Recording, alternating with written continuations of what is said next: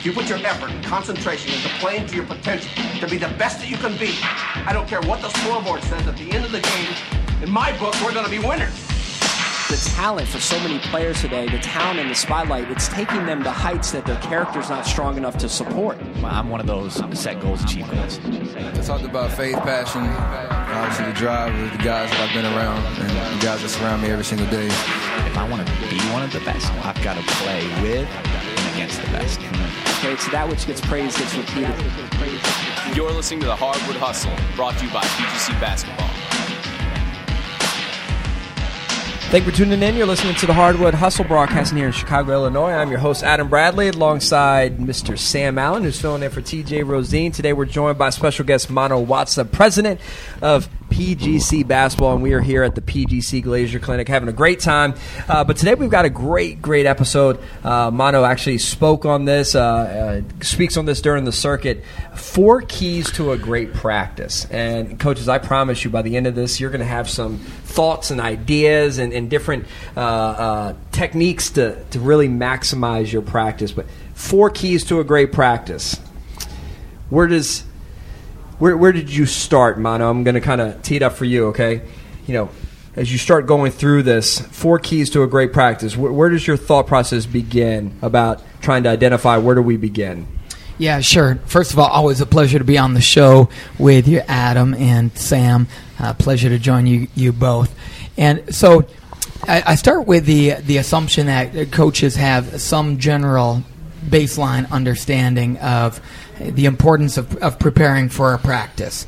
And so, of course, it always starts with preparation and organizing your thoughts around what do you need to cover to help prepare your team to be successful. So just assuming that as a baseline, really my 4 keys to a great practice are around how to maximize the time in practice. And so if you'd like to jump in, I'm happy to. Let's do it. Let's do it. I know I love this. A first critical component of creating a great practice is ensuring that you're getting high reps on key skills. High reps, so they got to get a lot of volume on the key skills.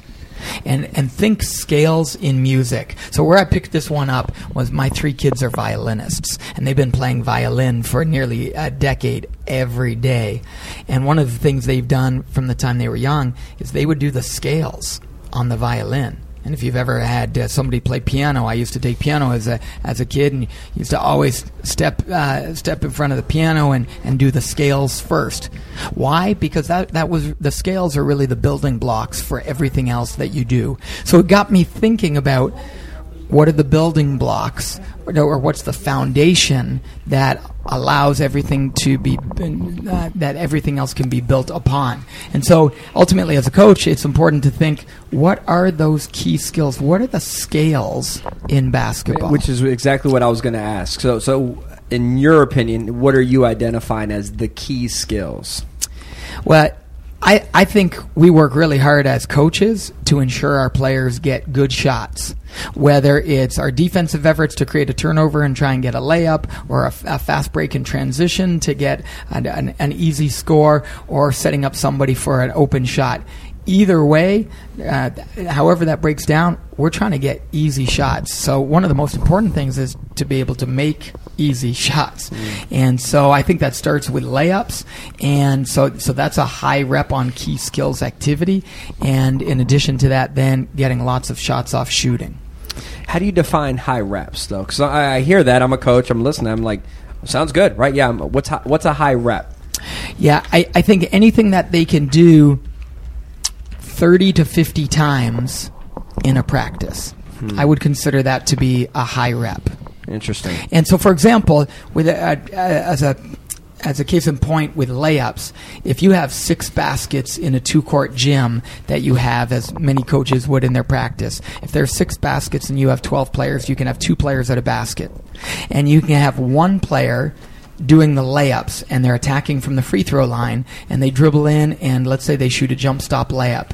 Well, the way we do it is we would have them shoot the jump stop layup, except their partner is going to be a guided defender, and they're going to be standing under the basket, because most players can make a layup without any defense. But then they step into a game, and what was a 95% chance of going in when there was no defense becomes 35% chance of going in when there is defense, because they're not used to contact and they're not used to a hand up. So just by putting a player there to act as a helper defense, they're not trying to block it, they're just an active presence. And we would go dribble in, make the layup, or take the layup, grab the rebound, dribble back the other side of the key to the free throw line, do an around the back move at the free throw line, and attack again with speed and shoot the layup again against that same defender. You do 3 to the right, 3 to the left, and then switch. And now your partner goes. So you're doing a layup at least 50% of the time. And when you're not just standing around, you're actually helping your partner to get better. And are you focusing on like one key skill of practice, right, in this high rep kind of fashion, or are you trying to tackle 2 or 3 a practice and then move to something else the next day, or is it kind of one a day? Yeah, coaches could break down what they think may work best. We tend to do our layups every other day, and we do our close range shooting. That helps them to work on their shooting form, which we think are kind of the scales in practice.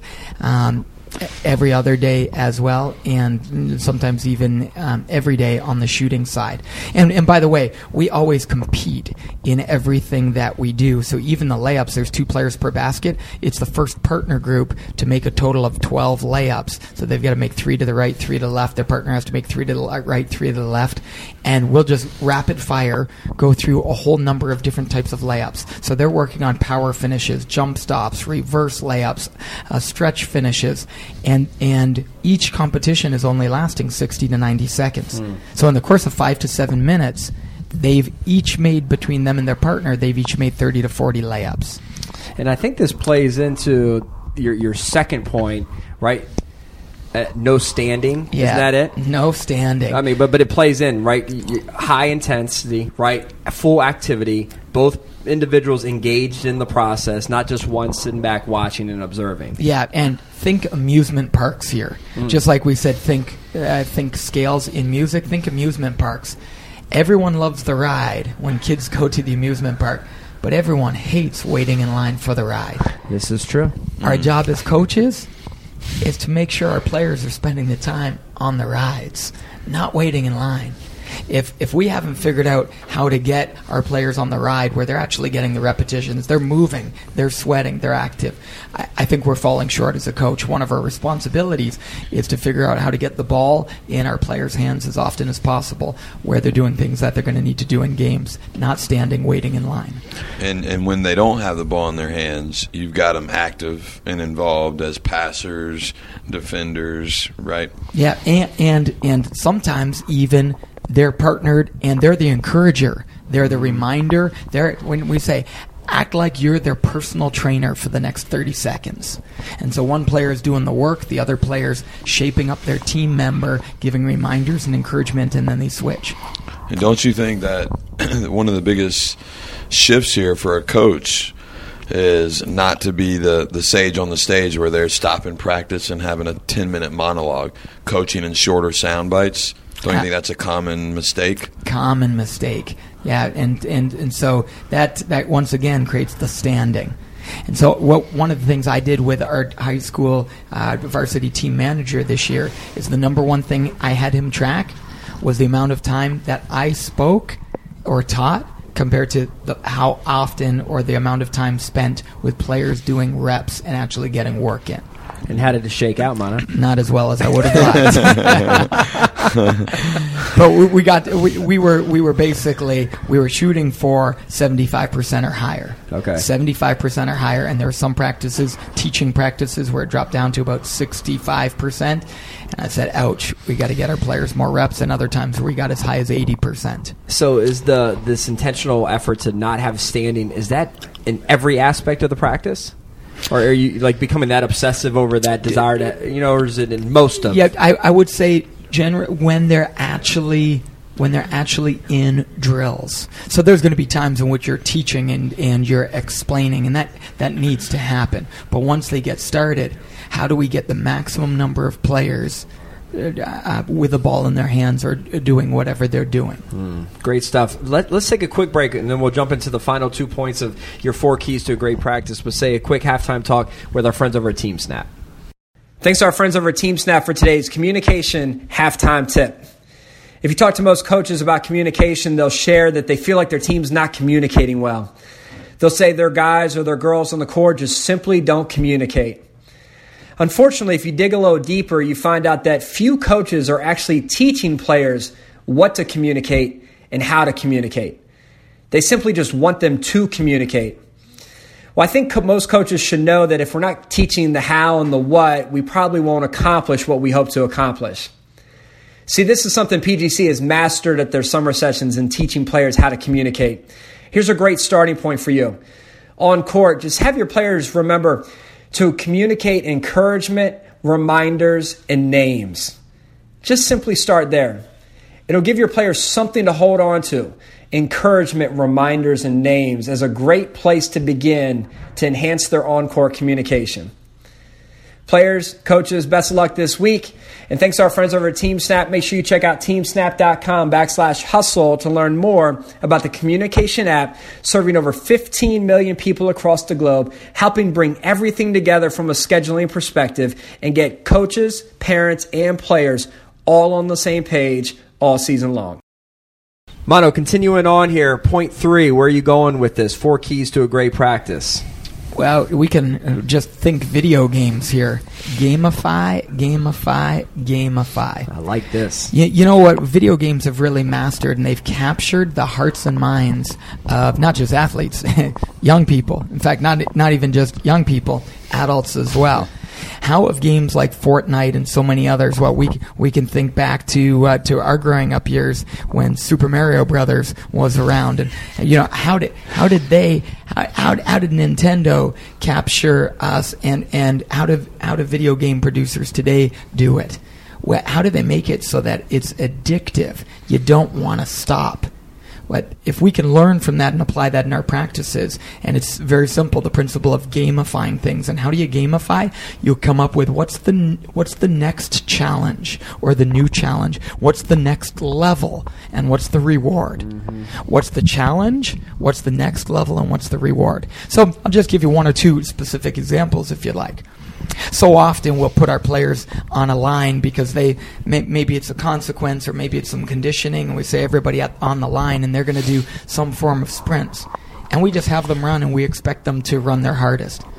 Well, what if we just change that run slightly? And you were to pull 2 of the slower players up to the free throw line if you were doing a down and back from wall to wall or baseline to baseline. And then you said, if you think you're one of the fastest players, everybody else is on the baseline, but if you think you're one of the fastest players on the team, get down into the push-up position. So now you've taken your slowest players, and they've got a head start. You've taken your fastest players, and they're well beyond everyone else. And now what do you have? You don't have a sprint. You don't have a conditioning drill. Do you know what you get? Yeah, you've got a race. And everybody gets excited about a race. Right. And so we actually even call them races. We're gonna have some races now. Why decides? Why not? It accomplishes the goal that you want to accomplish, right? It does it in a more fun and entertaining, engaging way. Who decides who's the slowest player? Yeah, but The sometimes coach? I'll just witness and see. But other times we'll let players volunteer. Hey, if you think you're one of the slowest players on the team, you're going to be the rabbit, and the other guys are going to be the dogs chasing the rabbit. You know, Mono, we've got a mutual friend, Steve Shenbaum, that's kind of mastered this gamifying, right? Like if you're a coach who wants to learn a little bit more about the concept of like gamifying, go Game On Nation. That's what they've built an entire career on, figuring out how to create and master that gamifying.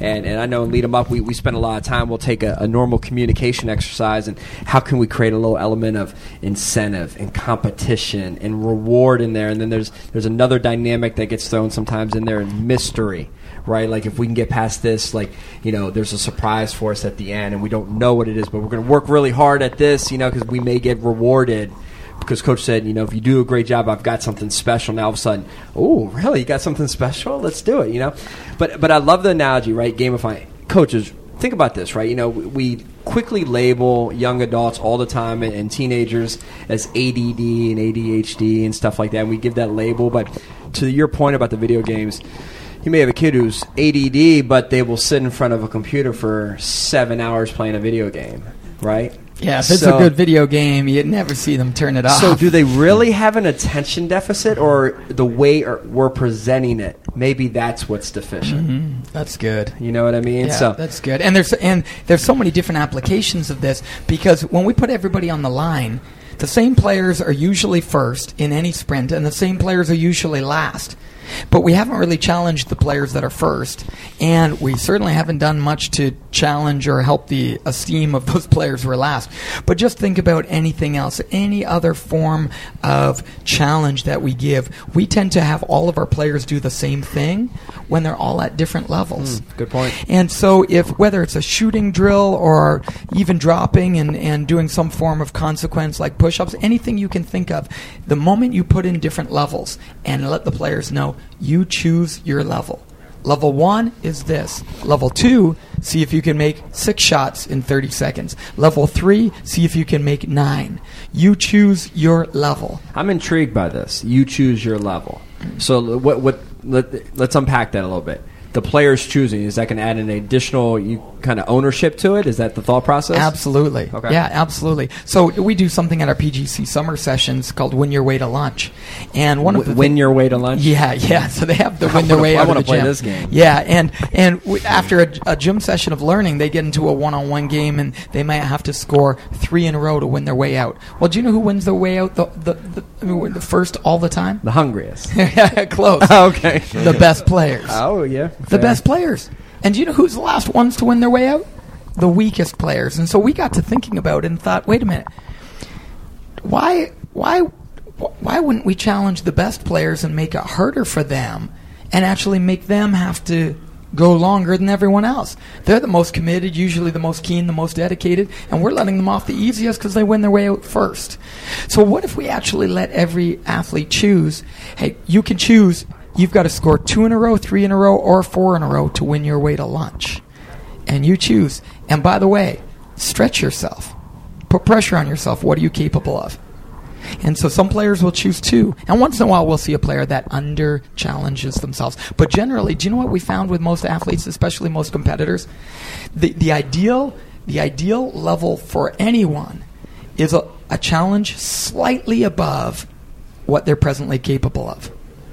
That's the most fulfilling, rewarding experience when somebody can be successful in something that's just slightly above. If it's too far above, it's demoralizing. If it's too easy, it's not fulfilling. It's not fulfilling.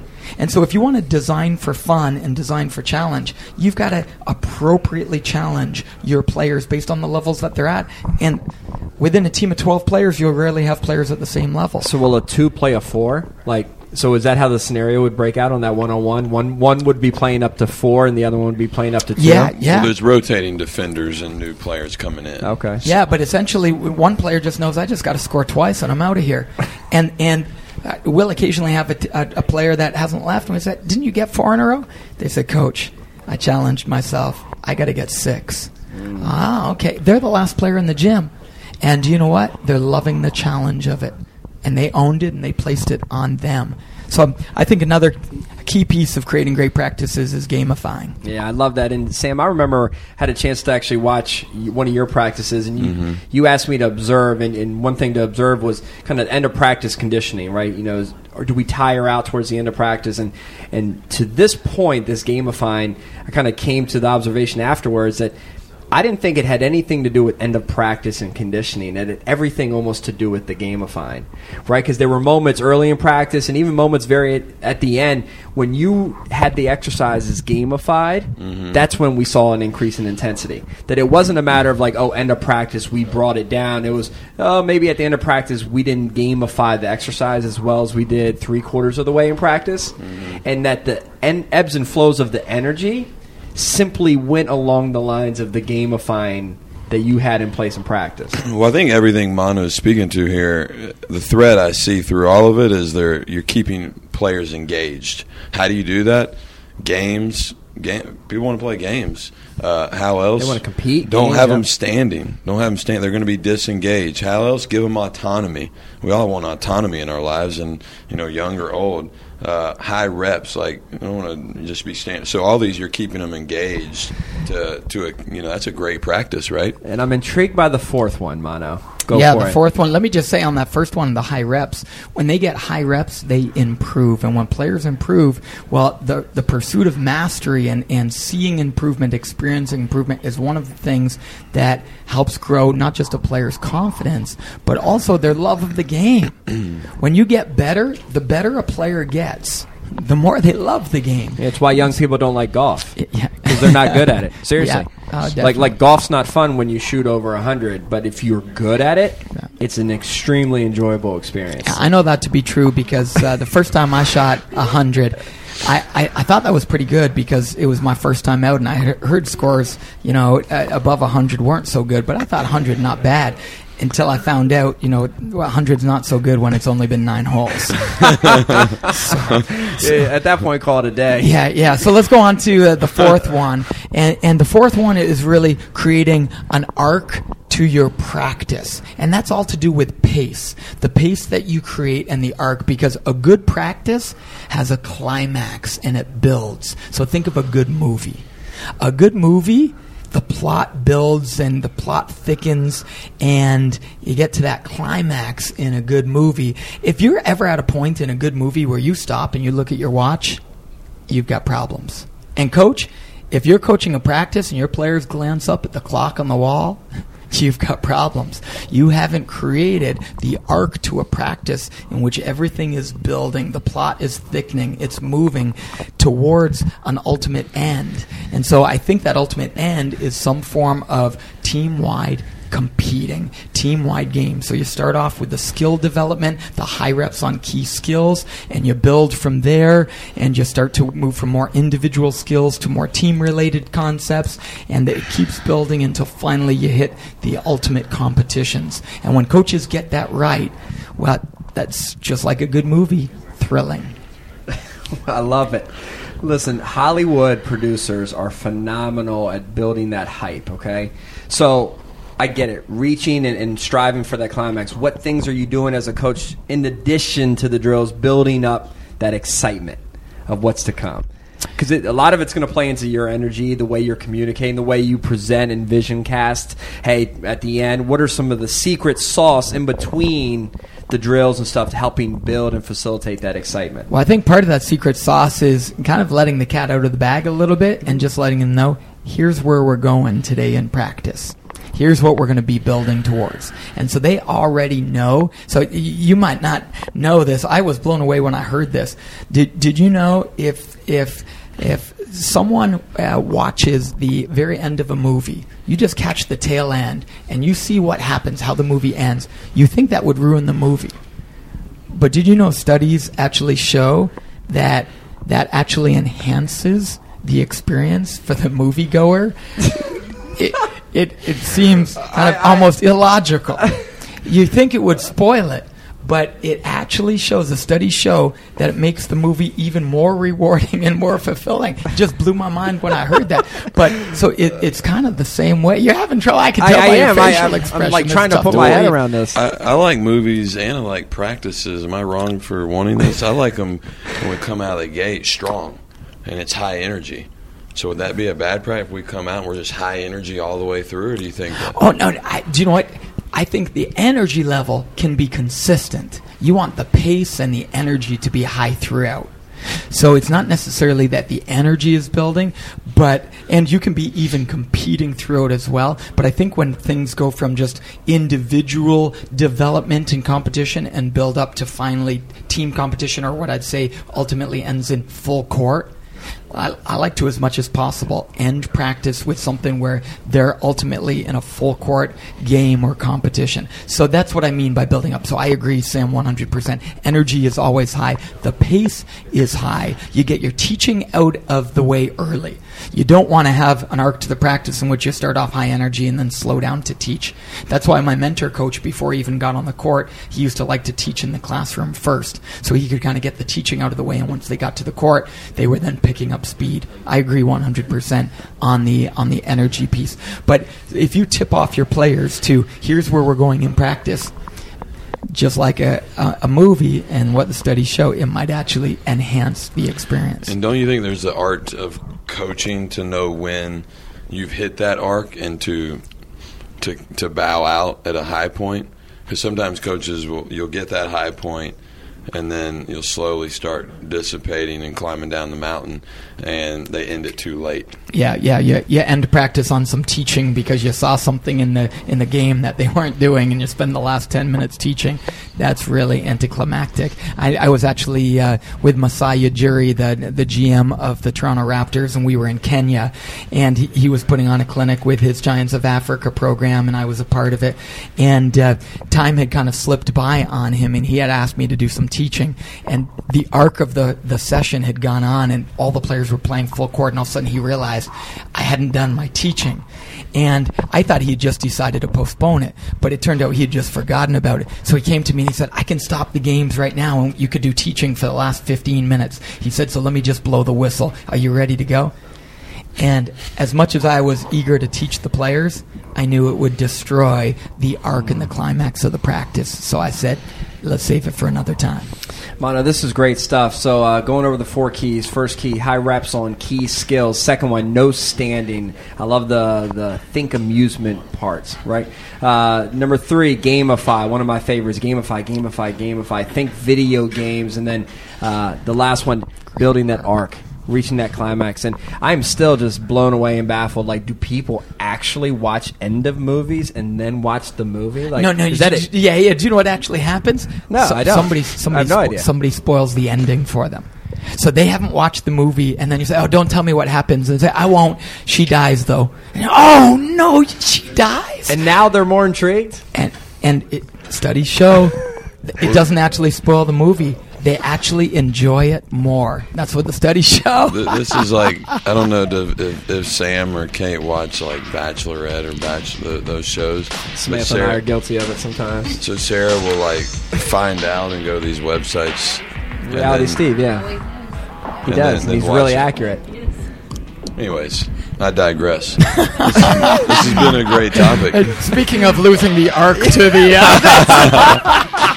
Well played. Don't do what we just did. Listen, Mono, appreciate you so much for coming on. Sam, thank you so much for filling in for TJ. Always killing it every single time. I am Adam. We are the Hardwood Hustle. Till next time, we're out.